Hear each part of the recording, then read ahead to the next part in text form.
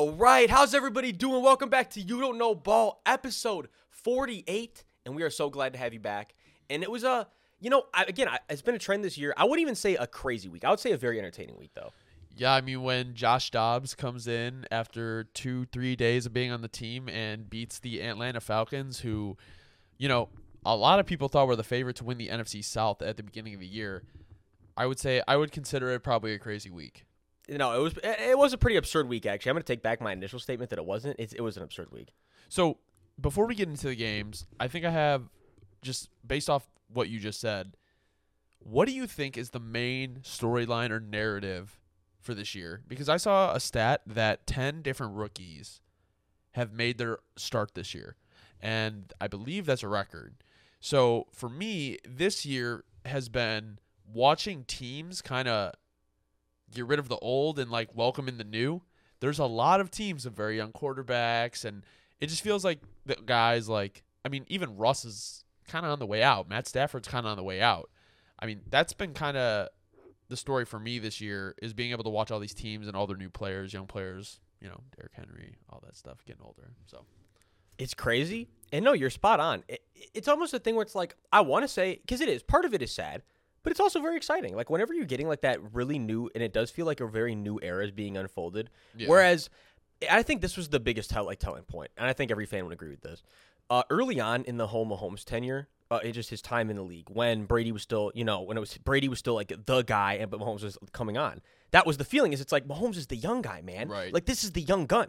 And now you're looking at the spectrum of the league, and you're like, man, Mahomes is the killer. You're like Mahomes is the guy that most of these guys are even younger. Like, it's like things got weird fast. Yeah. Like, Mahomes is the guy now, and on not just levels of the talent, but he's also got the experience. So things shifted really quick. He went from being the young gun to the old veteran legend, but he's not even old at all. Talking about two young guns, Tennessee at Pittsburgh. Let me ask you this. Is George Pickens' behavior worse than Antonio Brown? All right, look, that's a hilarious question. Number one, I have to address. It's a hilarious question. I'll say this. Look, no, not yet, because he literally had some egregious nonsense we won't even go back into. And if you don't know about all of it, you might not but there was some crazy chapters in the AB era. It was bad. And it still is even ongoing to an extent. I feel like he's toned it down a lot though. But what I'm going to say is this George Pickens shit, you know how wrong you rubbed me when I was texting you guys about it initially. Here's my thing that's really frustrating about a situation like this. Especially, I'm sure, Steelers fans can agree completely. Look, you're above 500 by 2 games right now. Yeah. You're a team that's, in my opinion, exceeding expectations. A young team that has to keep gelling together. And you're going to go take the situation and make it about yourself? As if, the man literally completely had a brain cramp, and on the reason he didn't have a touchdown himself. Yeah. He would have been on the board, and it's so there's so many things. Let me ask you this. I'm being nice to him right now. I'm going to be clear. You know me. I'm being nice. This is as nice as I could lay it out. Let me ask you this, okay? Because a lot of players say that they can tell when someone can play. George Pickens can play. George Pickens can play ball. He should have been in bounds in that touchdown, but what if they just know Kenny Pickett is not the guy? I mean, he's in his second year? It's just if they know he's not the guy, George Pickens probably feels okay, bro, I'm trying to get paid too. So it's if you suck, I'm not getting paid, and I don't want to be here. See, that's the thing though. And that probably is how he's looking at it. I'm going to be clear, yeah, that's probably the case. And also, because here's the thing. That's why you can't even go from the angle of he's just trying to win. If they lost the game, anybody could pull that stunt. But it's then you can't really pull that stunt. It's really not about the winning. It's about wanting to have to contribute highly to the win. But to that point, what you're saying, why else would that be? It's for money. Here's my thing. Look, you choose the kind of teammate you're going to be, right? If you want to come out here and make your brand so that you're making more money than everyone else, and that's your only goal out here. Yeah. I don't know. It just seems like the championship goal comes second then, and that's the whole kind of thing when you want to be that type of person. Oh, I'm just an alarm merchant. No, you're good. Every episode, I'm just an alarm merchant. But look, so back to the thing. You get what I'm saying. It's I get him. I get the sentiment that you want to contribute and you want to be a big contributor. Even if it's not just for the money, it's just for, I want to contribute. But as long as you're getting the win and you did the blocking you had to do, all the things that don't show up, hey, you still contributed to the win. And if you don't think your teammates can look at it that way and you're not looking at it that way, then it's a whole mess even in of itself.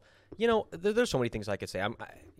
I'm gonna let you go from here, but Every person that has listened to this podcast, this episode, has more yards than George Pickens did that game against Tennessee. He had -1 yards. Now, here is something that I want to talk about, okay? Because if you're the Steelers, really, what do you do going forward with Kenny Pickett? Do you I mean, obviously you ride it out with him this year, but like I think it's kind of like a pretty quick consensus that Kenny Pickett is just not. Here's what's so working. weird about him, though. This is why it does not make any sense. And it's crazy because this was the narrative going into week 1 this year. It still is. It's like, how is this still the thing, right? Right. And I even said, if this is still a problem, it's going to be a problem because it's cool when you're a rookie. But look, here's the issue now. He only comes alive in the fourth quarter.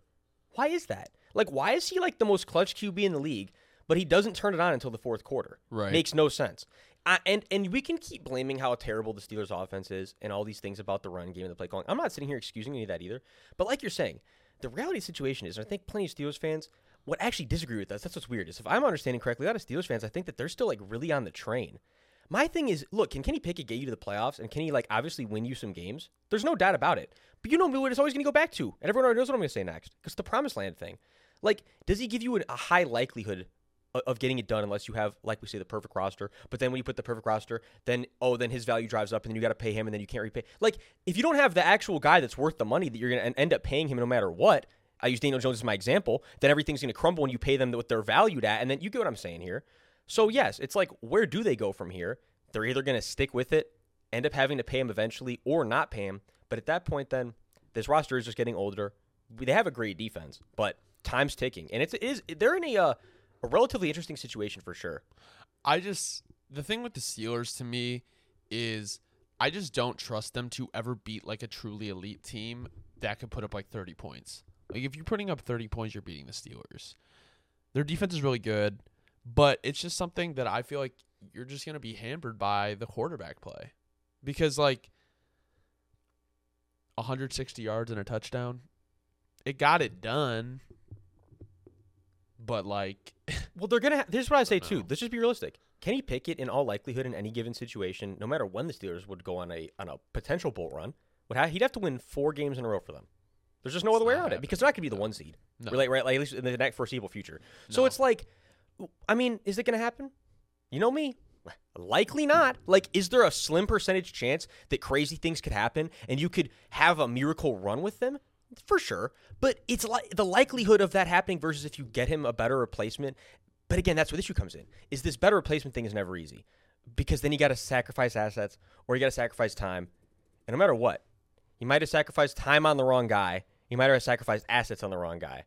It's just, it's rough. But if you're a Steelers fan, at least, you still have a competitive team no matter what, even in the situation with Kenny Pickett. So you can't really hang your head on it. It's just something to ponder for sure. Because again, I think a lot of Steelers fans are not with us on this, which is what makes it interesting. You know, if I'm understanding the consensus for what I've been seeing correctly, I think they're still pretty in on him. On the other side of the ball, Will Levis is having, I would say, a pretty good start to his career. 500 yards and 4 touchdowns in 2 starts. What do you think Titans fans should be looking forward to with Will Levis potentially being a steal at the beginning of the second round? Well, I'll say there's no doubt. I think you'd agree with me that he looks for sure. Like, it's weird to even say steal because he should have actually been. I mean, you know, early second round normally you're like, it's pretty good for, but I get what it is. He is a steal for because of the fact that he fell and all that. But regardless, this is the thing. He's showing the flashes, in my opinion, with arm talent. That's the main thing. With arm talent that Kenny Pickett's definitely not showing you. Even in this game, there's specifically some times where, you know, Will is really driving that ball at his receivers. Like, really driving it in tight windows. And the receivers can't make a play on it even sometimes. Where it's like, okay, they're still not, you know, they're not used to this new gunslinger they got back there that's going to be throwing fastballs at him all the time. Right. But it's a very real skill that it's not easy to have. That's not something that every QB has. Whether you have accurate ball placement and all these other traits that, you know, Kenny has good traits like that and all, you know, Kenny has a good deep ball. There's things about him you got to love. But the velocity that Will's putting on that ball and those strikes that he's throwing, to me, that's the big difference right now. You can already see is it's like Will can really drive that thing into a tight window. With a guy like Kenny, that's another thing. In my opinion, it's a big disadvantage you get with a guy like him is he just doesn't drive it necessarily just fast enough where it's like you just miss a fraction of the windows that you get with a guy like Will, and it's nice to have from a game plan perspective if you're the offensive coordinator. I think that's definitely something that Titans fans should look forward to because, I mean, if you really look at it, where have they had that star quarterback? Like, they had those years for Tannehill, but, I mean, they may truly have something special here in Will Levis because when you saw, like you're talking about the strength on the deep balls, some of those balls, like the ball placement, like the finesse he has when he throws the ball, it just looks different. Like, you can see it on screen, like, kind of. I mean, like, I'm not trying to compare the two, but that's kind of what you see with Stroud and why Stroud is so good. The ball placement is incredible. It's only where his receiver can get it. So I'd actually even say it like this. I'll even one up it too. Here's what I thought you were going to say. The way he's driving the ball right now, a lot reminds me of like when Josh Allen did his best. And you're like, Josh is right. He put it there. You know what I mean? And it's like, yeah. Because what I love too that Will does a lot, and Titans fans, I'm sure have already noticed this. It's like he definitely doesn't really let you in on his key right away. Like, he's always trying to lead you away from where he's going to throw the ball a lot of times. Like, he's always like looking people off, or he's like giving a subtle pump and then he's going back. And that's the type of shit you got to love because you really don't. You can teach it, but certain things like that are just instinctual and habits. It's harder to teach. Where it's like he already has those habits instilled, which is awesome. Yeah. So did you want to talk any bit about Jaylen Warren or the Titans defense? Yeah, I was going to say number one. It's clear at this point. And it's funny because last year I'd argue with my buddy that would say this, and I would say no, like Najee just needs, he's got to get more comfortable. He's got to get more healthy. Yeah. Just get him in the offense more. I'm going to say it, no. Jaylen Warren and Najee just split the carries. If not, give Jaylen even more, not more carries than him, but give Jaylen more carries than he's getting now. Like, Jaylen Warren's a talented back. He's got some finesse and power to him. It's a weird combo. You look at it, it's a weird combo. Like, it's awesome. Give that man the ball more. He makes an impact on the offense when he does. Give that man the ball more. And I just thought it was interesting, though, with this game. No matter what, like I said, Kenny Pickett still is very clutch, too. Like, it's just like last thing. I already talked about it, but it's just weird because with the Steelers and everything, you still got a clutch quarterback. So the Steelers are still – that's what's weird is I still think the Steelers – they're still a playoff team. The AFC North as a whole, like all playoff teams or something. I mean, it's ridiculous. Weird situation over there in Pittsburgh, but – Yeah, Pittsburgh, I'm interested to see if they make the playoffs and how far they can go. The game really wasn't a shootout, and neither was Miami, Kansas City. And let me ask you this. Can the Dolphins not beat good teams? They're 6-0 versus teams that are under 500 and 0-3 versus teams that are over 500. So, I've been thinking about this. I don't think it's necessarily like that they can't. And let me be clear. I'm not going to sit here and sympathize with them. Like, as of right now, if you were looking at the fraud radar, like everyone's going to say, like, and everyone's been saying, like, yeah, they're definitely peeping on that fraud radar because of what's been going down, what's transpired.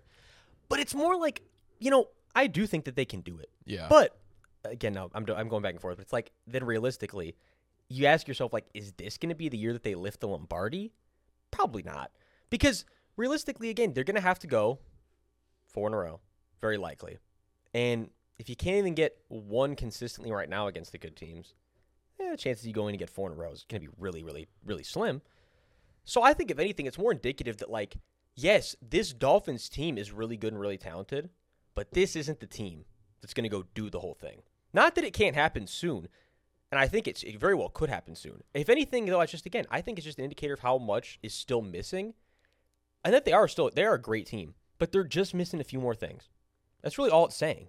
When you match them up with the big dogs, they're very generally, it's not even like they're getting blown out or anything, really more than ones, or it's not like consistently. It's just they're missing a few punches. They're hanging in there just enough, and they're not being the one that's landing the final blow. But it's like they just need a little more. Do you think it's because they're relying too much on their pass game? I don't know. Again, like I said, and it's funny because I know Bradley, like recently, I know they weren't earlier in the year, but with Achane out.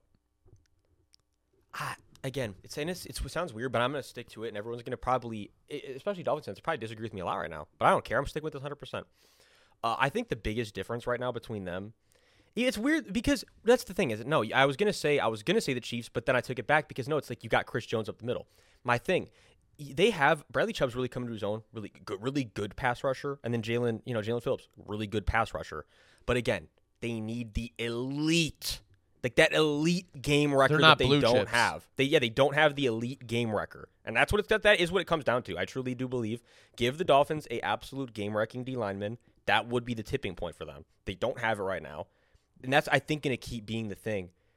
if they don't get it this offseason, we'll see where it goes. Or if Jalen Phillips or Bradley Chubb doesn't take that step. But again, if anything, at this point in their career, Jalen's going to be the guy to take the elite step because Bradley's already been around long enough. But Bradley's been a good pass rusher for a long time, really good pass rusher for a long time. But yeah, exactly. You need someone to turn into the elite status.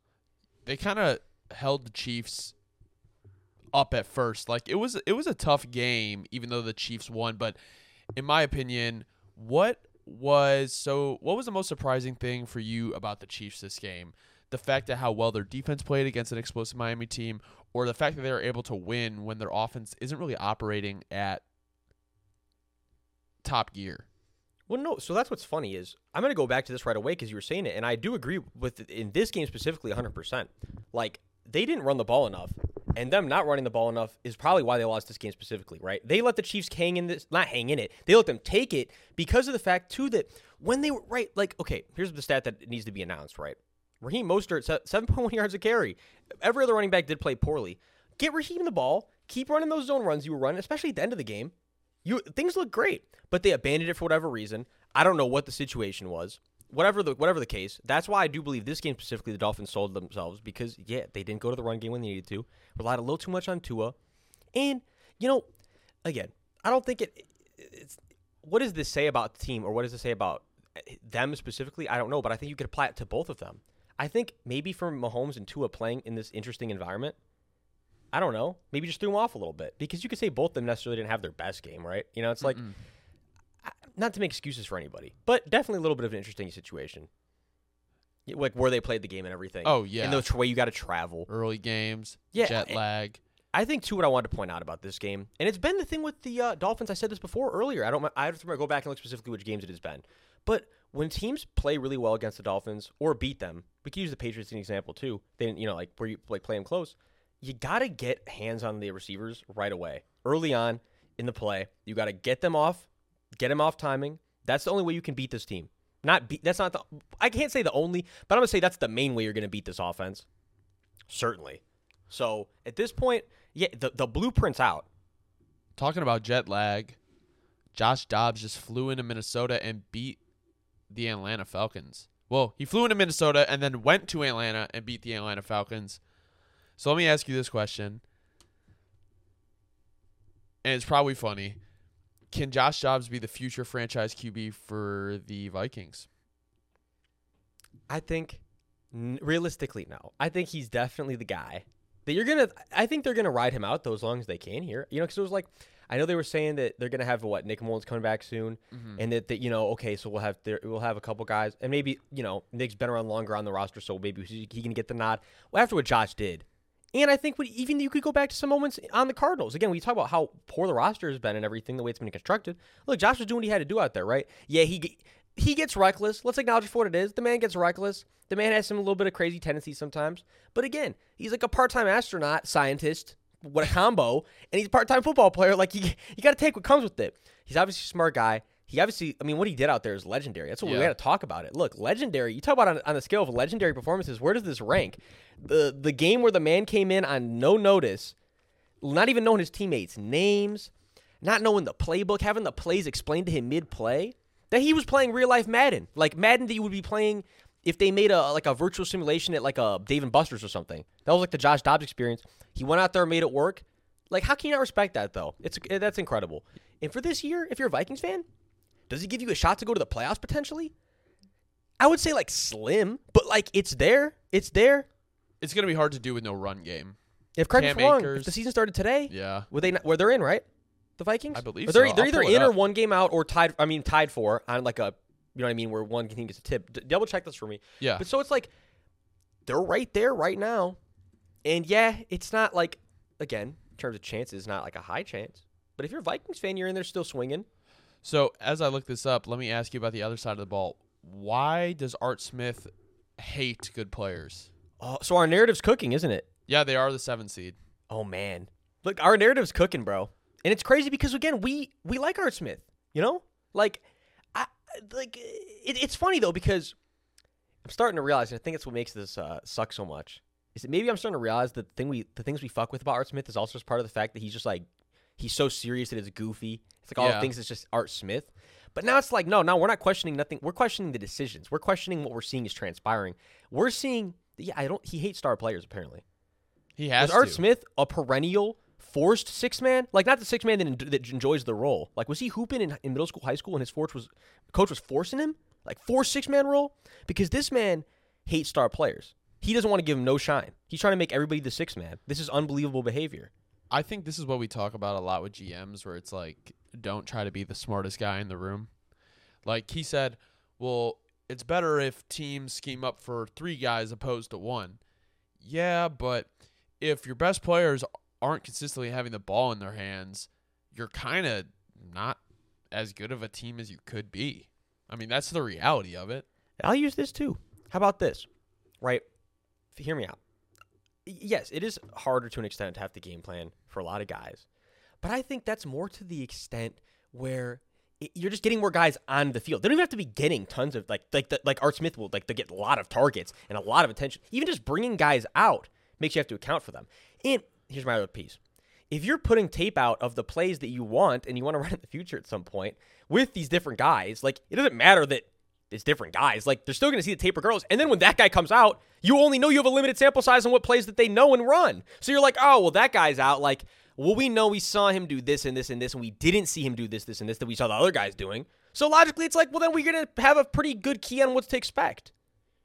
Am I wrong? I mean, no, you're not wrong. I really don't understand. I mean, bright spot for Atlanta has been their defense, though, which is for sure, which is nice. Which is also what was interesting about this game, that they let the Vikings cook them up the way they did. Talking about another team that got cooked up on Sunday, the Arizona Cardinals lost to the Cleveland Browns 27-0. Not that surprising. They started a rookie quarterback in Clayton Tune, who had 58 yards and 2 interceptions. You would have liked to see Deshaun Watson ball out a little bit more. But my question for you, Dobbs, is with the Browns playing how they are now, how deep can they go in the playoffs? Playing like they are right now, you know, again, it's weird because you got to throw them in the same category as a lot of different teams that have like that scrappy defense, but you just don't know how you feel about the quarterback situation. Like, it's like, again, realistically, with Deshaun having to go and win 4 playoff games in a row, I just don't even feel like we haven't even. I almost feel like I'm comfortable saying this point. I haven't even seen like enough of Deshaun yet this year to even have much of an opinion yet. Like, how about the last 2 starts better than the beginning? So it's like, at least we're like trending upward. Right. It's almost like I'm not even ready to say yet because I feel like I haven't even seen enough of Deshaun this year with actually in a good functioning situation now in the Browns, where it's like, I'll be ready to answer this in like 2 or 3 more weeks as long as he doesn't get injured again or miss any time. But as of right now, again, I still stand where I stood with them for the whole year. They are a team. They're the dark horse. Like, they could go and make a run at it. Is it likely? No. But it's likely that they could make noise, I would say. Like, at least upset one person. Yeah. You know what I mean? Like, I do think that the Browns will make some noise. Even with the really injured O-line, they played okay. Obviously, the run game, not amazing. But I think, with their defense, they obviously wreaked havoc on a very weak Cardinals team, but they continue to be dominant week in and week out. No, they do. All right, so here's what's funny. Again, the Browns, that's why I said, coming into a hole. Amari Cooper, out the gates, a little inconsistent. Look, last 2 weeks, 11 receptions, 228 yards, a touchdown. Browns had 7 total sacks. But again, back to the thing with the Cardinals. It's like, this is not the situation for Clayton Tune. This is not the type of way you want to bring someone in and start their career. And it just doesn't really make any sense. Justin Fields vibes. No, I mean, I genuinely want to talk about this. This is something I was really interested in.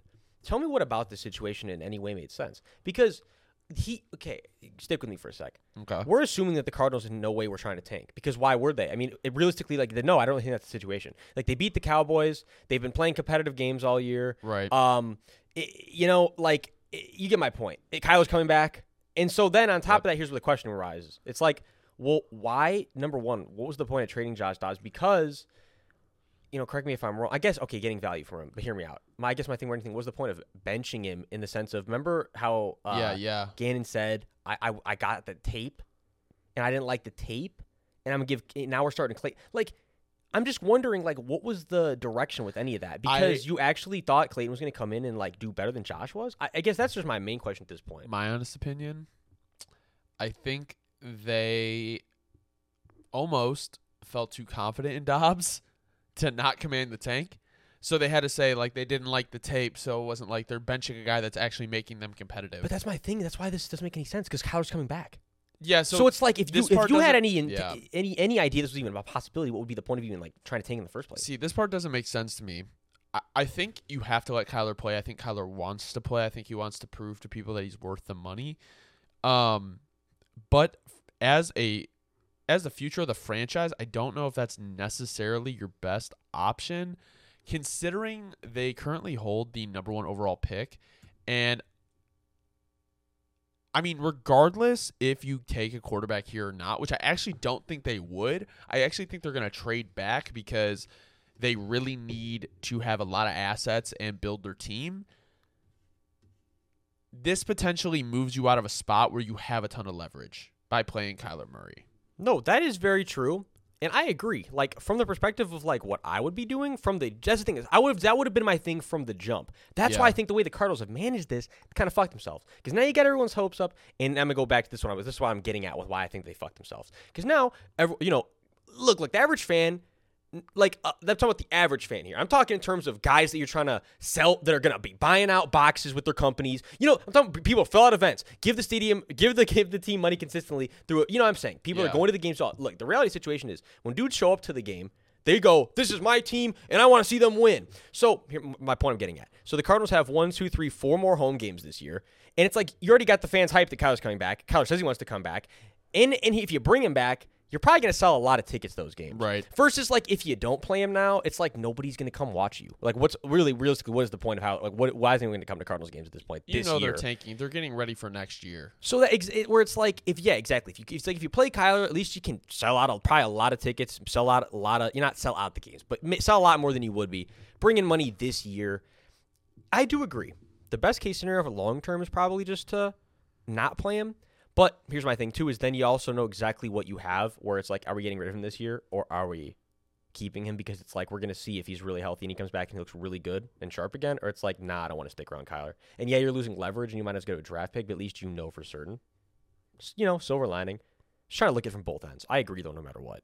Your way is definitely, the tank way is the way with the Cardinals, the way they're built right now. Kyler, possibly the franchise quarterback for the Cardinals. Talking about another franchise quarterback, can Sam Howell be a top 10 QB in the NFL? 2 straight weeks of 300-plus passing yards. Well, again, so we keep saying, bro, like, we're going through the era change. Things change quick. I mean, not right now, but in the next couple years, if he keeps growing this fast, I'm saying it seems like it's been pretty fast growth, Like, it was very, very quickly, I was kind of like, he showed me the flashes the first couple weeks, and then against Buffalo, when they had that stinker against Buffalo. That's absolute shit show. I was like, no. Like, he fooled me, he tricked me, yada, yada. Grew up a lot from that game really quick. Hasn't really shown many of those same mistakes more than a couple times, if anything, since then. Where I'm like, all right, kid's growing up quick.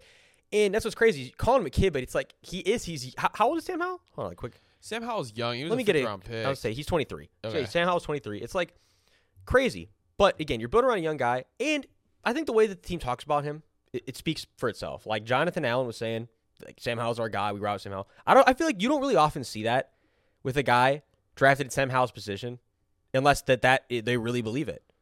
Well, kind of even like, remember with Jalen Hurts?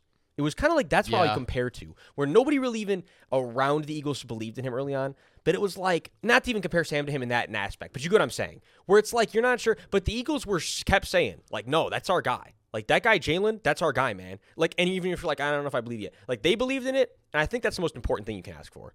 Yeah, I think the players obviously will know. I think it's more reliable to rely on what players say than what coaches and front offices say.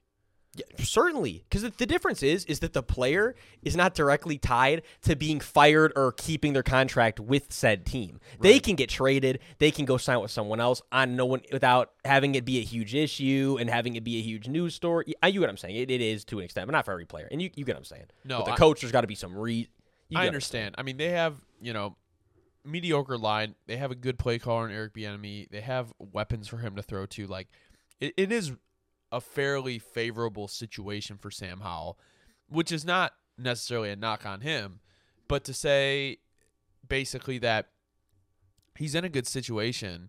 And the year before he was taken, he was supposed to be a first-round pick. So the Commanders may have gotten a steal in him. And a team that did not get a steal in their quarterback is Mac Jones, who has just looked brutal this year. Yeah, and let's be clear. This is where I think it's funny, though, because you see the Mac Jones apologists, they still roll my seal a little bit, but that's not as crazy as it was at the beginning of the year. Because hear me out. Yes, is the Patriots offense a just joke? And is there minimal skill, position, value, and is there all these issues with the O-line? Yes. Literally, absolutely. But on top of it, back to the thing that we're going to make the narrative here shortly when we get into one of these teams when it's time. But if you have the guy, right, like it doesn't matter how poor the situation is or any of this, you will see multiple flashes often. Yes, and there will be, but you'll see the multiple flashes often. With Mac, let's be real. When is the last time that you were like, that's that flash? Like, that's just an elite moment from Mac? Just like, it just doesn't happen. Because that's the thing is, yes, in this moment in time, he's a pedestrian QB in the league. Yeah. I mean, he's been injured a few times. Things changed. The regime keeps changing. His offense keeps changing. I don't blame him for being in a terrible situation. That's the thing is, it's not even his fault. And yes, could he go somewhere else and find much more success than he is finding in New England? Like, for sure. But right now, just right now, it's a joke. Yeah. And obviously you don't have a ton of skill on the Patriots offense. Demario Douglas had a good game. Ramondre had a good game. Almost like, not his first of the year, but definitely his best of the year. I would say Demario Douglas for a 6th-round pick. If you're a Patriots fan, you got to love the value you got. I mean, they can't draft receivers high, so if you can get them in the end of the rounds, more props to you. Going from old or young to old, what does the Rams' future look like? Do you keep or do you move on from Stafford? You got to move on. Because, again, I'll admit it. Clown moment. I'm a clown. How about this? Haha. The Rams sold me early on, right? Like, I was sold again that, like, some way, somehow, like, maybe could they find themselves, like, a wild card spot, like, keep fighting behind Matt. Again, if Matt was able to, like, be Superman and be out there every single week, like, just maybe, somehow, some way, like, they might be able to turn out, like, 8 or 9 wins. But he's not, and we know he's dealing with these long-term injuries. That's another thing on top of it. Like, no matter how good of a roster you put around him, he's like a ticking time bomb himself, unfortunately. Legendary QB, you got to love him, like, he's done a lot of great things. But at this point in time, he's taking time bomb. And, again, it's a really weird situation because McVay's on the new contract, but all his guys are seemingly going to be out the door soon. I mean, like, the only way that they hold on to Kupp and Donald is if they basically agree, like, no, I don't want to go anywhere else. Like, I actually just only want to play on the Los Angeles Rams. And if you trade me, I'm going to retire. Or if you, I'm going to just I'll just going to retire before you even trade me type thing. Like, which is not going to happen for Kupp, especially. I'm talking, that's more of an Aaron Donald thing. You get my point with. I know the whole thing with AD was like, oh, I don't know if I want to keep. All right, whatever. With AD, I get it. But with Kupp, it's like, realistically, why would Kupp not at this point? It's trending to, like, Kupp's going to have to be the guy that they want to get a lot of value quick. And he's getting older. Like, you only have value on Kupp so much longer. He's injury prone. Like, we talked about this earlier, but, like, moving him and Donald probably at the deadline would have been their best option. Yeah, it is. Because no one's trading for Stafford. It would have stung like shit, but this is where it's funny. This is why I laugh, and it's true. With people, like, they love delaying the inevitable. Yeah, it would have stung a lot, but it's just going to sting more now in the future. Like, you just delayed the inevitable process of it stinging when they have to leave. Like, you could have gotten it done halfway through the year, said, oh my God, that year sucks so much. And then by the end of the beginning of next year, you have a whole new bundle of hope. You have a whole new direction in place, and it's already, like, you ripped the Band-Aid off. But now it's just, you delayed that exact situation. From my point of view. The nice thing is, like, there are promising pieces on the Rams offense, Nakua and Kyron Williams. But then you also have, like, a young kind of, I don't want to say explosive, but kind of quality pieces on defense for the Rams. I was going to say, I had to give a shout-out to Kobe Turner and Byron Young. Like, home runs this year, and home runs in the mid-rounds, for sure. Like, that's exactly to your point. It's like, it is a terrific time to do it. Those guys are going to be wanting money in 3-4 years when this rookie contract's up. Keep building around those type of guys now, and try to build a contending roster in 3, 4, 5 years. But now you just delayed it a whole other year. So do you think that's what the Packers will be doing if they don't sell? I don't know. I don't know what to do with this Packers team. See, I'll say this. If you're a Packers fan, it was a beautiful week last week for you because Jordan Love actually gave you some hope, right? Like, that was definitely, I would say, You can't say the best week because I would say the week against the Bears or week 2 when he threw 3 touchdowns and no interceptions. Those are both pretty good weeks, right? Yeah. But I'd say from a value of like making good tight window throws and being consistent, good in the pocket, I think I would say this might have been his best game so far yet. So, Aaron Jones is looking a little bit better. I think that's the thing too. Get Aaron Jones back in here. Get Aaron Jones consistent reps. I think having a guy like him is just nice for a QB, right? Like it's just kind of a nice security blanket. He just gives you an extra layer of comfort. Keep Aaron Jones out there. Even though it's been a thing with injuries and how many reps he can get. If he can keep getting good reps, get Aaron Jones out there. Seriously. Yeah, another piece I really like on the Packers that I don't think a lot of people talk about a lot. I actually think maybe in a year or two, Luke Musgrave is going to be like a really, really good weapon for them. Unfortunately for me, but 250 yards and a touchdown, 27 receptions. You can tell Matt LaFleur wants him in the game plan. So, I mean, if you're a Packers fan and Love happens to be the guy, you have kind of a security blanket in Musgrave who LaFleur has consistently put in the game plan to get targets. He's just a huge target, too. I mean, he's a humongous target. Like, that's exactly why Jordan Love loves going to him, too, in certain situations because, yeah, he is just a humongous target. And I do think that's going to be a connection that will keep growing. Talking about tight ends, staying in the NFC North, is Cole Kmet a top 3 tight end? See, hold on a minute. I'll say no. He's cracking his way more and more up the list, though.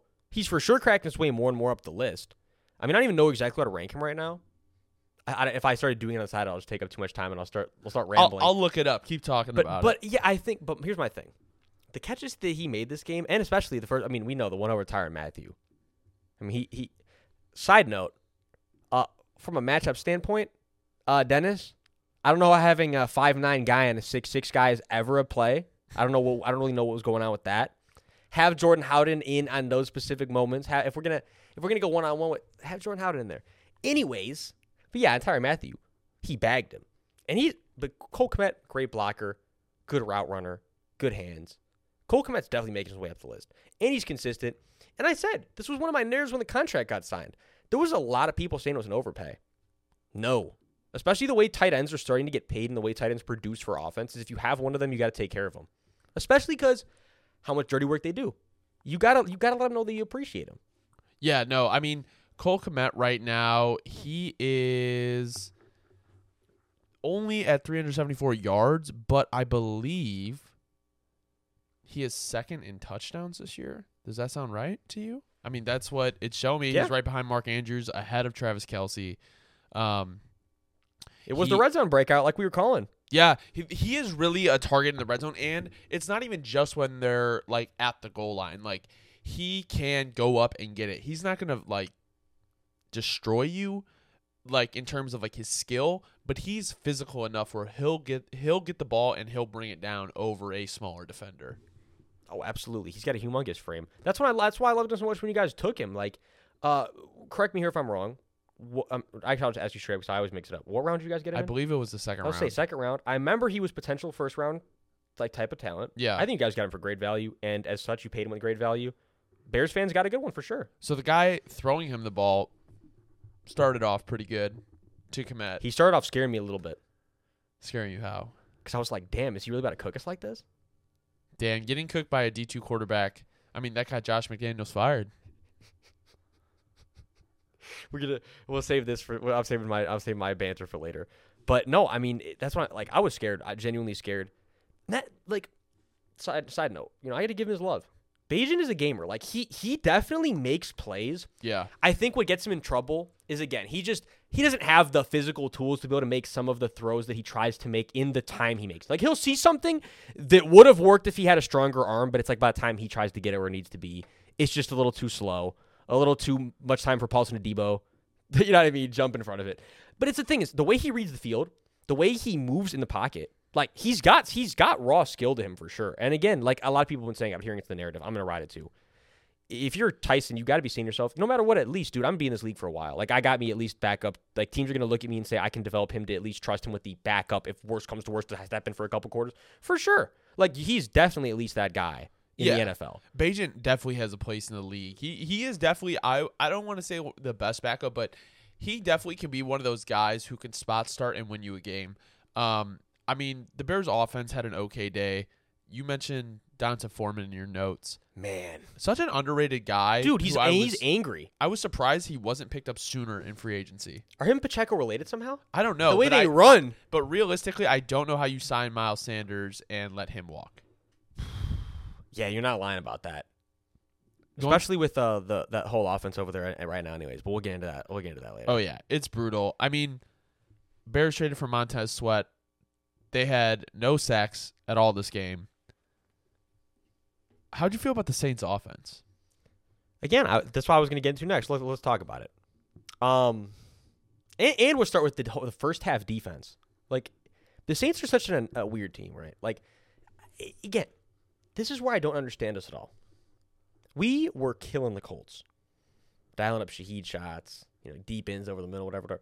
Where did all that go? Like, you guys are out here playing linebackers in the middle of the field, and we just completely forgot the middle of the field exists. And on top of that, we forgot that Shaheed exists. Take the top off at least once. Your guys, again, I know Eddie Jackson having a better year, and I know, right, you get my point. The safety situation of any team that I'd want to start targeting over the top, I think the Bears would rank top 5. Like, of all teams that we weren't trying to go over the top on, why? Like, that's the thing that makes the Saints offense so frustrating. Oh, and we'll go to the 4th and inches where, yeah, okay, we get the first down, we can take more time off the clock, yay. But then that just adds more risk of fumbling or some stupid shit again. We had the chance to go up 2 possessions on you guys. Again, the D2 rookie quarterback in his 3rd, 4th start. What are we doing? Like, who's calling the shots around here? DA, you don't have enough faith in us to hold a 10-point lead with 4 minutes left against him? Like, the decision-making sometimes around everything that goes into the Saints. And I was saying before, you reminded me, Groupie, our kicker, is the man, let me double check, the man's still on the roster? Because if the man's still on the roster, what are we doing? What are we doing? Like, look at this shit. Yup, sure enough, still on the roster. Like, Blake, I wish you well, man. Blessings. But for the Saints, you're not consistent enough, and you're not doing your job. Like, what are we doing?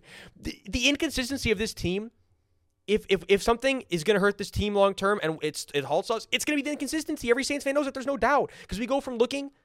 I'm not going to even compare us to the Bills. We don't deserve that. We don't have those Bills weeks even. We have really good weeks, but not Bills weeks. But in terms of coming to show up one week and then the next week just falling flat, the Saints and the Bills at this point, they're doing handshakes. Like, it's ridiculous, bro. Groupie has missed 5 field goals so far this year. Not something you want when you trade away Will Lutz, who was pretty much automatic. Yeah, he hit a couple rough moments over the years and a couple rough stretches, but I had his faith he would come back, and he did. You know what I mean? It's like and he was injured on and off for a long period of time. Like, dealing with that shit as a kicker, I don't know how that is, but. Well, also, you got to give a shout out to the Saints defense for what they did. I mean, 5 turnovers, regardless of who it is a lot. I mean, I think this game says a lot more about your defense than it does your offense. That's the thing, as every Saints fan always knew it would. For some reason, we've had the worst first half defense over the last 4 weeks, and we still make it work, which is a testament to how much of the defense does make it work when they work. It's just like, let's let this trend stop developing of taking Xanax before the first half of the game and then having it wean off at the second half, and then we come in ready to kill shit because we're having withdrawals. Like, I mean, I wish I was trying to be funny, but it's like the way that the games start, I'm actually convinced they're binging and they're hungover for the first half or something. I mean, it's like, it's to the point where I'm like, what are we doing here? Let's start with some energy, boys. Do you think that's a coaching issue? Because every NOLA fan wants it to be the case. And yes, that's the thing, is I'm like, look, Dennis Allen, I go back and forth because it's like, yeah, he has a lot of traits that I like, and a lot of things about his defense I love, and that the consistency of the defense and things along those lines I like. But then it's the thing about his regime where we don't show up hard enough against a lot of opponents. We don't show up early enough. And I think, yeah, it goes back to DA, and it goes back to how he's a more relaxed, he's a more reserved dude. I'm like, DA, get these dudes ready to kill shit. But enough of my Saints banter. You know what I'm saying? We need to start showing up early because the Saints just don't show up ready. But they're a talented team that doesn't show up ready. That's the narrative right now.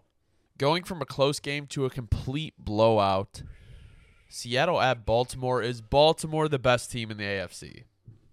Not ready to say it yet, but I'll say that they're definitely like really, really close. They're as close as you could be without convincing me for sure yet. But at this point, again, the only way you can convince me is by going to beat the Chiefs. Like, I got to see you do that, and then I'll say it. So it's like, in their defense, they really can't even convince me of it. It's like, it's not their fault. It's not their fault. There's a guideline in place that they can't even remove right now. But they're a damn talented team. They're exceeding our expectations tenfold because we expected, I'd say, a lot from them. Yeah. I don't think we expected this year. No, I mean, I didn't. I I honestly didn't expect the offense to get moving that quickly. No. Because we knew what the defense would be. No, I was going to say, I didn't think that it would look literally exactly as I pictured. Where, I mean, basically, I think you feel the same way. Like, the run game is still dominant, but whenever Lamar is going to pass the ball and have an option to run it, not all time, but whenever he's going to have a scramble, it's going to be like everybody's so down the field and every route combination is working so well, he has so much space. Like, it's literally exactly what you pictured if you were picturing the best case scenario for the Ravens. Well, also what will kill you is, like, this is, like, how many years in a row without J.K. Dobbins and their backups just continue to produce? Like, that, they are products, not to say they're not good players, but it seems like they're products of the system that they run. And I think that also has to do with the fact of Lamar being such a threat with his legs. No, absolutely. That's the thing. That's the first guy you're keying on. Exactly. So, in a sense, especially in the red zone, I mean, that's exactly why a guy like Gus can elevate so much, because you're not even the first guy that they're keying on. With all due respect, he would say the same thing. Yeah. You got to take the edge with Lamar first, and therefore you're going to be a little out of position when they want to plow back inside. OBJ was scoring. Keaton Mitchell was going crazy. Shouts to Keaton Mitchell, man. Yeah. I guess my thing is, like, going to the other side of the ball, Geno Stone is stepping up, and it's like, our star player for real. Where do you think the Ravens defense ranks out of every team in the NFL? Like, do you think they're top 3? I feel like the Chiefs might be number 1. Crazy enough. Okay. Like, the Chiefs might be actually number 1. But actually, no. We're bringing back the emoji. Ravens logo, Chiefs logo, shaking hands emoji. Oh, yeah. Best defense in the league right now. Okay. So it's kind of like, I don't even want to pick one. I'm just going to say the Chiefs and the Ravens are definitely, and that's what I think I love too. They're very unique defense. They rotate a lot. They bring very unique pressures. They bring unique stunts. They win with creativity, which is a bonus points to both of them. Yeah.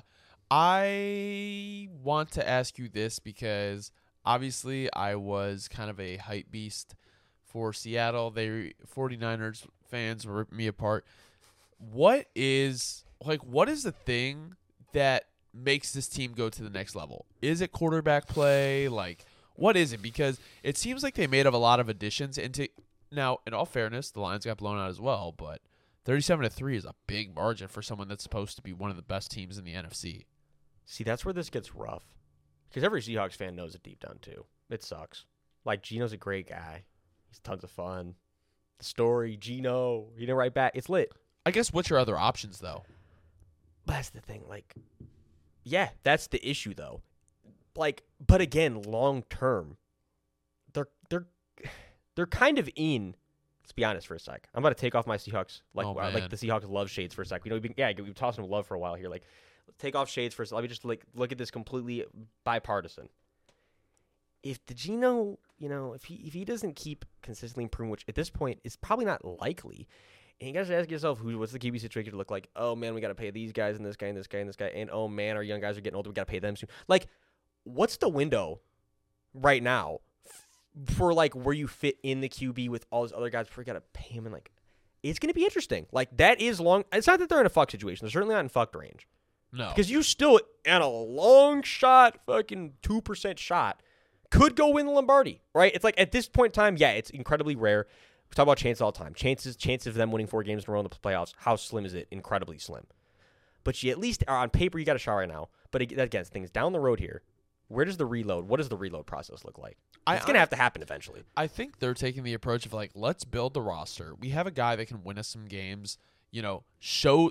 I mean, I guess this is something that it might be a rebuild method that not a lot of teams look to do. Like, their team has a lot of like old veterans that you can learn a lot from, and then a lot of young stars. So maybe their thought process is, okay, we have Geno Smith. He's not going to win us the Super Bowl, but he can get us to the playoffs. We can get playoff experience for these young guys, so that when the old guys do retire, these young guys already know how to win. They already have playoff experience, and then you can bring in the young quarterback into a culture where they're all about winning. They have talented guys in a DK Metcalf, in a Jackson Smith Njigba, and they're rebuilding that Legion of Boom. Maybe this is the Seahawks' plan. Oh, it very well could be. And that's the thing, is if you pay the right guys, you know what, it will work. But it's more just about, then you gotta, it only will work when you find that right guy to put behind Geno. Right. And that's the thing, too, is maybe just something to keep an eye on. Maybe they're going to do that soon. Jordan Love type of situation, but better in their eyes. Yeah. Maybe. Well, It's going to be something to keep our eye on for sure. Talking about a team that does have the guy figured out, or so you would hope, is CJ Stroud having the best rookie quarterback season ever? I think he is, yeah. What, it's him and Andrew Luck, right? I mean, at this point. It's got to be. Again, when I said early in the year, I said that man very well could. I didn't say he was gonna. I said he very well could break the rookie passing record, especially with the extra game. And man, by those comments, you would have thought that I said he's going to do a triple backflip off the Empire State Building and land it. Because I don't know, like everybody thought I was insane, but sure enough, here we go. And CJ looks to me like as long as he stays healthy, and please let the man stay healthy, please, because CJ is so much fun to watch. He's so talented. I love what he stands for. Man, CJ. I'm a fan, man. I'm just gonna say it right now. It's been announced. I'm rocking with CJ Stroud. You cooked the Saints. The first time I had to forgive him for that, but I got by it. I mean, no jokes aside, it's like if you're the Texans too. I mean, how lucky do you feel right now? Yeah. He fell into your lap. And on top of that, and this is with Will no Anderson's run game. been really good too. He's not elite yet or anything, but he's been really good. And you got to love what you're seeing if you're especially from the fact that he's a rookie. And you're like, hold on a minute, we still got all of this, like hold on a minute, we still got all of this room to build in the future. All these guys that are young. I think you're probably looking at, if anything, if you're a Texans fan, you're the O-line. You're like, we got a lot of work to do here, but at least he makes it work with them. And so it's like, what is this going to look like when we put around a great unit? Like, I mean, it's only up. He's overperforming with the receiving core that he has. I mean, Tank Dell is looking like a beyond a steal. It's starting to look like, and Nico already looked really, really good. Dalton Schultz too. But now it's like out of nowhere, like Tank's over here, and he's like, hold on a minute, I might be even more talented than Nico, and Nico already showed he's really talented. Like, wait, and like we said, the Texans, we always thought John Mechie was going to be the guy to sneak in and be like that 1-2. Yeah. With, hey, you know what? If John could sneak in here now in the next couple years too, or however the case is, they draft that next guy, you got a 3-headed, 4-headed punch, and it's like, wait a minute. Yeah, it's like you said too with Schultz. Yeah. Man, the Texans. That's like you're in that situation where like this isn't our time now. But in that 3-4 future year window, like we're gonna be those guys. Yeah, and I think to say this if is they do like, it right. Yeah. It's unfortunate for the Buccaneers because their offense actually played really well. It was their defense that let them down. And at the end of the day, like what you got from this offense today is probably your ceiling. But it's like you need to be able to count on your defense, especially with a defensive head coach, to not allow the other team to score 39 points when you put up 37. No, yeah. I mean, again, with the Bucs, I think the narrative just is what it is with them, right? It's like they didn't sell out at the deadline to who were we just going to compare it to? The Rams. Like, yeah. You had the chance to be like literally both in the same exact situation. They are literally like back to the handshake meme. They're the handshake meme. You got the job done. Yeah. You got the banner. The banner's going to fly forever. And you could have reloaded now when there's like less pressure on you because you already just done it, and then now you can reload it. And now it's like you both just delayed the process another year for no reason. Like and your fan base knows it. Let's be real, bro. I guarantee it. Even we get a Bucs fan right now, it's honest, and a Rams fan. The Rams fans already knows for sure. But the Bucs fan, they'd be teetering towards like, well, we still can make a run. The NFC's so weak. The NFC South, I get it. Right. As an NFC South merchant myself. But it's like, let's be realistic. Like, was reloading the better option? Yeah. Like, it was. Because, again, like you said, the ceiling is still playing your best game and being able to be beat out, which is not good. Talk about ceilings. Does Bryce Young suck? What is his ceiling? I'm sticking with it. I'm putting myself on jackass watch with this one. But I'm not jackass watch. The Bears done it to me for like 3 seasons in a row. Fuck it, might as well. What's the risk at this point? I'm sticking with Bryce. I'm sticking with him in the sense of here's exactly where I'm comparing him to at this point. There's no doubt. I'm sticking with it. Please, Bryce. Don't let me down. Jokes aside, I do think he's very similarly, kind of like came out into a situation very much like Tua. Like, I don't think Frank Reich is the guy. I don't think that anything about the team is going to be that is the way it is now has any contingency on how it's going to look down the road in a few years. I don't think there's any type of the team like it's like a big illusion right now. Like Bryce is just caught in the middle of a big fucking hurricane, right? Like it's like he got washed in and the staff is not going to be there.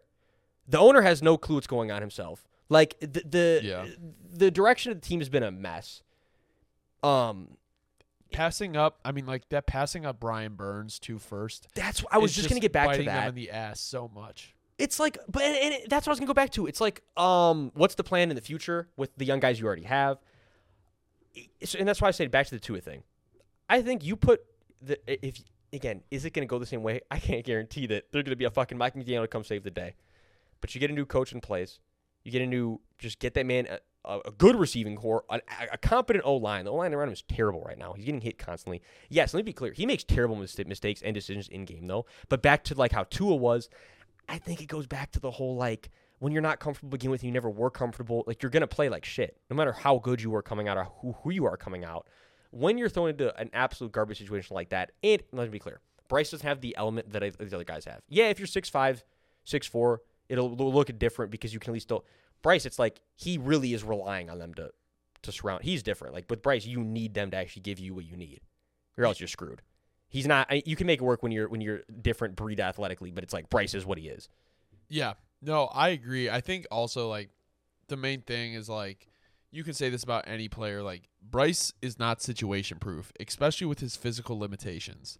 So when you don't have a true wide receiver one, and your defense is injured beyond all belief and you cannot get the ball back in your hands, those bad habits formed and bad environment that you're living in every day, I feel like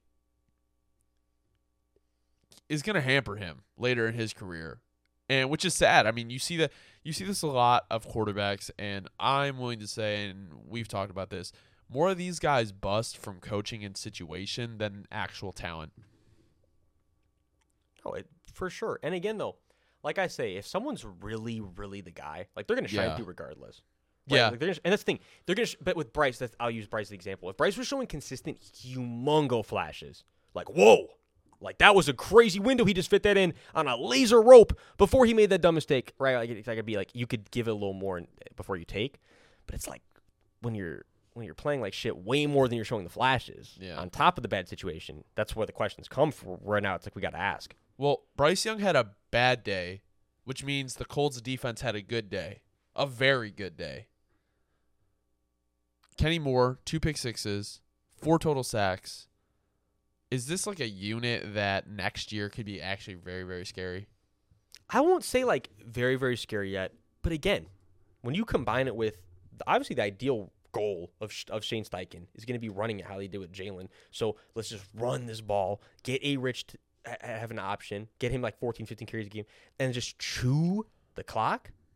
I mean, as much as you can while still producing on offense. When you combine that on top of it, they could have like a top 15, top 12 next year. That's what I say. I'm not ready to say like elite, but I'll say like getting into the above the rest of the pack territory. They're still young. They still got to grow. Well, they're going to have to kind of overperform this year because the offense is functional, but I mean, you're not really getting much out of Minshew and the running backs, and especially with the receiving core being injured now. The Colts are very much in that same territory as only a few teams, but it's like you really don't know how you feel about them. Like It's like I really just actually don't know. Like it's like I really would love A-Rich to come back, be healthy. Then I'm all in like I was. But now, where the narrative is until he'll prove it to not be, that it's like, man, how long can A-Rich stay out there? Yeah. So that's the question at this point. If he comes back, that's not the question at all. Then again, we're all back in. Gotta love it. But right now, I don't know how to feel about the Colts with that contingency in place. The Colts have Anthony Richardson. The Panthers have Bryce Young as their franchise quarterbacks. And the Las Vegas Raiders have Aiden O'Connell. Is he their quarterback of the future? I say you definitely can't be ready to say it yet. You definitely can't be ready to say it yet. But like what he showed you in preseason, what he showed you in the short stint he's had in the regular season so far this year, I think there's a lot of great traits about him. And I think the main thing you got to say you love is that he doesn't really ever commit like the baffling mistake. That's like definitely very, very nice to have when he's playing as many reps as he is and he's out there as long as he's been. Like, in this game specifically, it's like, and against the defense like the Giants that likes to try to force turnovers, likes to try to force mistakes, likes to try to get pressure, it's a really good sign that he plays as calm as he does. He is definitely a calm, pocket-dwelling, move in that pocket. He's going to move around. He's going to look. He's going to find his guy. He's got a lot of good things about him. It's just purely on sample size. I'm not ready to say that at all, just because I got to see more. I got to see more. Give me 3 or 4 at least more before I even have like a somewhat of an opinion formed. But as of right now, he looked good. And he looked damn good. And consistently, he looks like a chill QB in the best way possible. Now, do you think the fact that Aiden O'Connell, yes, while, playing nice and doing everything he does, do you think this affects, like, Devontae Adams' want to be in Las Vegas with a young, developing QB who may not be able to feed him the ball a ton and be hurting his legacy? No, again, too, we go back to direction stuff all the time. And let's just call it for what it is. They didn't do it because they didn't want egg on their face. It is what it is. Like the Devontae trade. I saw the Jets had made an offer at the deadline. Yeah. Sure, they weren't the only ones. Yeah. Like, you had a chance to get great value out of a guy who's not only disgruntled, but realistically he's just not a part of your window at this point. I mean, assuming that Devontae's not going to be an all-pro till he's like 34, 35. Yeah. Could he? Sure. But likelihood, you know me and my likelihoods. No. So it's like, he's probably not a part of being the same Devontae. Yeah. Even if he was on your team, the same Devontae, when it's time to be windowing that Super Bowl. So I don't know what these GMs are doing. It's a pride thing. That's what I'm saying. It's an egg on their face thing. You sacrificed a couple days of being a shithead and everybody's saying fuck you. For then now you just delayed it. You delayed it. It's like it's my theme of the day. Like you literally just delayed, and everybody's gonna say why didn't we in a few years? In a few years it's just the opposite. Everyone's saying why the fuck didn't we trade him? What the fuck? Like you got no value. He got older. It's just funny because that's how people are too. Is you have to understand as an owner. If you if you listen to the fans, you're gonna be with them soon. Yeah. It is what it is. I mean, the other thing, too, is, like, being a rookie quarterback, like, you're going to run it a lot. Like, Josh Jacobs had a good day on the ground, great day on the ground. You may not be feeding your star receivers all the time, especially if you're not, like, a high electric offense. So, and I get it, though. It's like it's a comforter thing to keep him for Aiden O'Connell. On the other hand, I guess I want to say that before, but it's like the value you would get for him. It's not a real OC. Like, it's a guy that stepped up. So, I mean, there is some hope on the other side of the ball, like Max Crosby. He's a dog, but outside of that, like the Raiders situation is bleak. But an even more bleak situation may be the Giants, who may be the worst team in football. Daniel Jones tore his ACL. He's done. DeVito is in now. Saquon Barkley's playing well, but it's just like, I mean, I don't even know how you discuss the Giants. I think the most surprising stat of the game, Tommy DeVito completed 75% of his passes. Huh? I know he played it terrible. I was like, when I saw it, I'm like, wait a minute, really? I mean, like, hold on a minute. That's actually just, I didn't even think that. There's just no way, but that it actually is. Yeah, jokes aside, Saquon's playing incredibly well, but he's doing all he can. I mean, it's like, what do you want? That's where it's just like this. I mean, I actually think Saquon's the one I feel for the most. It just came to me all at once. This wasn't even what I planned on. I didn't plan on going on this soapbox. But, like, man, like, dude's been giving his all for that squad. And it's just like letdown after letdown. He needs a fresh start for sure. And if anything, too, his skill and talent, his raw skill and talent, is the only reason at this point. Really, it's like they even they have a win. It's like a couple wins. Man, it's like he's holding back from being the ultimate tank job where they could just go get that number 1 pick and go like, you know what I mean? No, I agree. Like, it's like, yeah, if you're the Giants at this point, because this was not our narrative going into the year. The narrative was a fat regression. I mean, listen, we said they weren't going to be that good this year. We were cooking, but like not. We didn't think we were going to be cooking this crazy. No, it came out better than we expected. This is like poverty-ass shit. Like, this is bad. Like, this is just watch it. Like, they don't look like a functional team. 0 sacks on Aiden O'Connell. How do you not sack Aiden O'Connell once? That's the craziest part about the game. I said the craziest stat was Danny DeVito. I lied. 0 sacks on Aiden O'Connell with this fucking D-line that they have. I know the Raiders have a good O-line. I'm sorry, though. You got to get at least one at Aiden O'Connell in this situation. How you don't generate... I mean, like, it's the Giants, though. Like, I'm not trying to be rude, but this team is bad. Like, very, very, very, very, very, very bad. Like, it just seems like there's no cohesion at all with anything. That's the thing I wanted to get at, too, is where it really sucks. Because I feel for him. Like, this is one of those like situations too where if you're him, you could have not succeeded really no matter what you did, but it's really exposing it for what it is. Where it's like I feel like I'm doing him bogus because it's like I want to go back to look at last year, the amazing job he did last year, but it's like now seeing what's going on is it's almost like you're getting into in a sense where it's like maybe Dable doesn't have much control over the like the climate of the locker room. Like, he's good at the X's and O's. We know he's a great offensive mind. Yeah. But maybe, just maybe, he doesn't have a lot of control over his guys and how they are and how that their emotions translate into the way they play, the way that the product looks on the field. Well, did you see what happened with Evan Neal? He false started, and you just see the camera cut to Dable, and he's like, "What the fuck?" He's like cussing out Neal, and it's just like Neal has played really, really bad, but it's just like why is he still out there? I get it. know. They have there's nobody. Everyone's injured, but that's why I'm saying back to my thing. It's like in his credit, really, what could he have done? They're so bad. It's like it's on Dable, but it's also it's also not like there's almost like no accurate way to paint this other than paying Daniel Jones is where it all fucking went wrong. Stop giving mediocre QBs max money. How about that that's really what this Daniel Jones is the real criminal. I mean, so well, no, Joe Shane is. Yeah, I would say actually Daniel Jones didn't write the contract himself. No. Honestly, what do you think about Dable and Caleb Williams next year? If they found a way to make it happen, that would be crazy. They would have to give up a lot if they don't have redemption. the first pick. Going from probably the worst team in the NFL to the best team in the NFC, do you think the Eagles are the best team in the NFC? I think they're the best team in the NFL. Because my thing I've been saying with the Eagles, it's like they're clearly not at their best, and they're still the best. I'm just gonna crown them as that right now. Like, if you are not playing your best brand of football and you're still the best team out there, like how can I not give you knocks? And that's where I think it's funny. Like I'm seeing like this is not the consensus, at least from what I'm seeing. A lot of people have like it's like the Ravens train right now. And there's a lot of different trains people are riding, still on the Chiefs. I'm over here and I'm like, look, man, I know the Eagles have got some issues. I know they're not, but that's why that they should be number one. Like they've got issues and they still are pulling out all these wins. Jalen Hurts still clearly is getting healthier and healthier. He's still got a lot of health he's got to get healthier. But if he's playing like this and he's not all the way healthy, like again. I'm not going to look at it as a negative. I'm going to look at it glass half full. Like they're going to keep getting better and better. They're already a great team. For me, it's just like it's simple. It's just like, and we know that the moxie and the pedigree of this team, like they just showed us that they were a couple snaps away from doing it last year. I mean, it's like I mean, when you have two receivers like AJ Brown and Devonta Smith who are balling out, it's kind of hard to stop that offense, especially when you have such a threat with Jalen Hurts and the offensive line and DeAndre Swift. It's maybe that's why Dallas only had 3 sacks.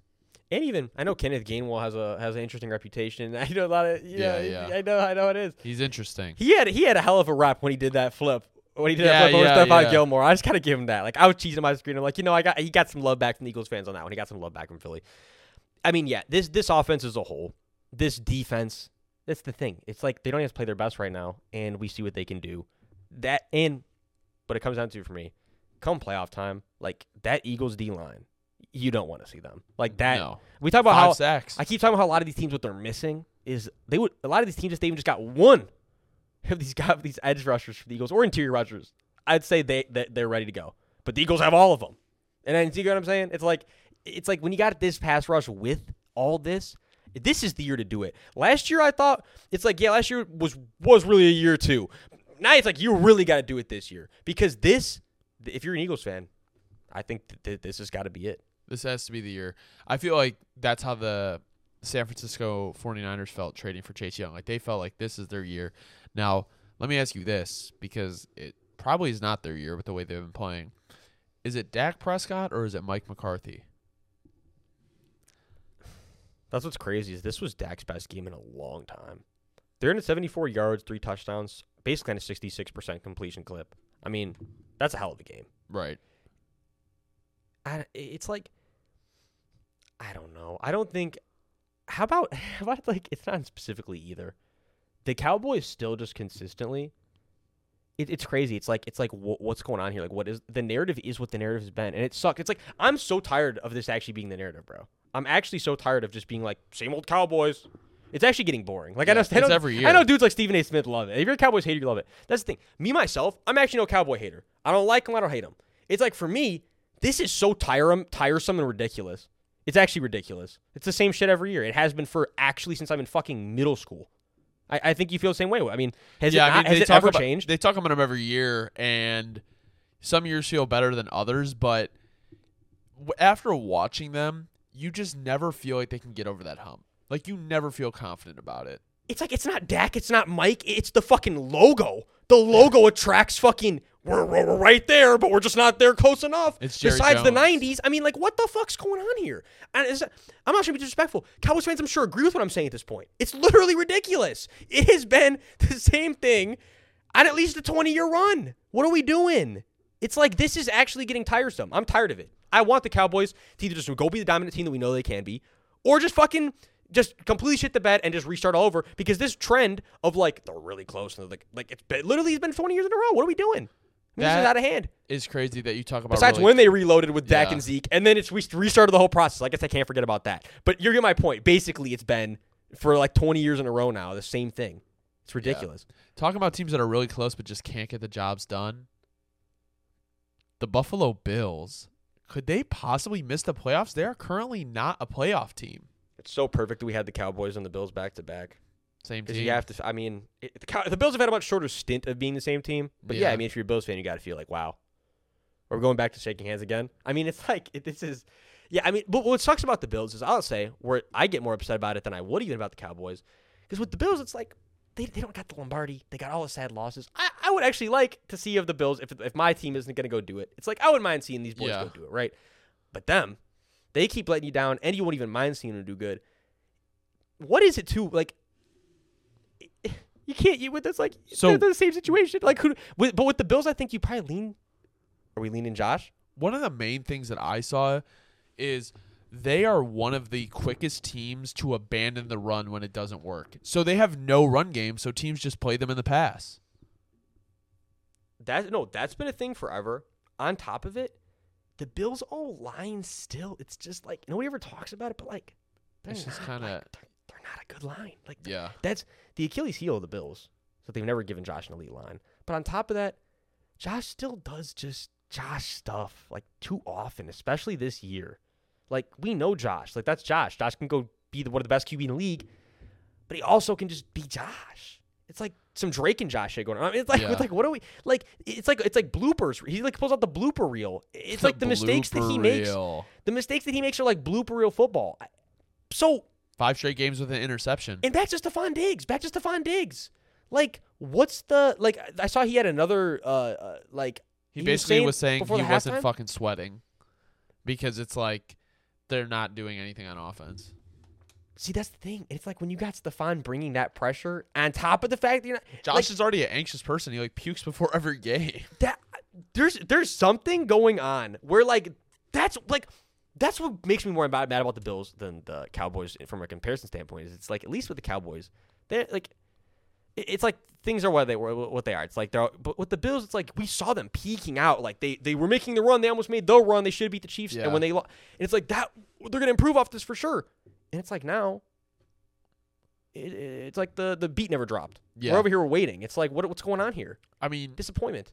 going from star receiver to star receiver, Jamar Chase could be down for a little bit, but T. Higgins had a great game. This is definitely his best game of the year. He's past. I say past like few weeks. It's been like a bounce back. He's been a little shaky, but I think more than anything, he just had to. We got to get back in the groove. I think regardless, is he going to re-sign with the Bengals? I don't know. Like that's, I don't know, but he's definitely helping himself out. Like he's definitely no He's matter gonna what. get paid. Yeah, he's definitely helping himself get that value back up. He's Future gonna make Carolina sure he gets paid. Panther. That would be crazy. Potentially something really to keep our eye on. I mean, they would probably pay a premium for T. Higgins, like top of the dollar, top of the market value. they're gonna need him. So, to kind of close this game out, do you think? All right, let's say the Bengals are 5-3 after how they started. The Bills are 5-4. Who has the higher win total by the end of the year? The Cincinnati Bengals or the Buffalo Bills? I'm going Bengals. That's the thing is I had to give the Bengals their shouts. Like in a game where they didn't get the run game going really at all. Besides, and that's the thing is the last play you won it with the run game. Joe Mixon made a hell of a play. Yeah. You still won it with the run game, so it's like you didn't abandon it. And on top of that, when Joe Burrow's playing like this, I mean these last few weeks, Joe Burrow's been who we know Joe Burrow is. Yep. Calm, collected, dialing up, putting the ball and the money on the blitz. Like, that's Joe Burrow getting out of the pocket when he needs to get out of the pocket. I mean, when they're rolling like this, and yes, I do think missing Jamar's going to hurt a little bit. I don't think it's going to hurt enough, though, that they're going to lose games that they should have won. Okay. Like, I think if they're going to lose a game, they're going to lose it regardless. And it's like they're still going to close out enough that I do think that they will. I think they'll have a better record than the Bills by the end of the year, especially because I know the Bills have kind of a tough closeout coming up. So, Well, that was You Don't Know Ball number 58, Week 9 recap. Tonight we got Chargers, Jets. It's going to be an interesting game. Thank you guys for listening. We really appreciate it. We'll be back next week. Dobbs. if you enjoyed, drop a like, drop a sub. Again, we already know, 100%. We appreciate y'all. Want to have y'all around. And so feel free to stick around. Go watch some more videos. We appreciate y'all, man.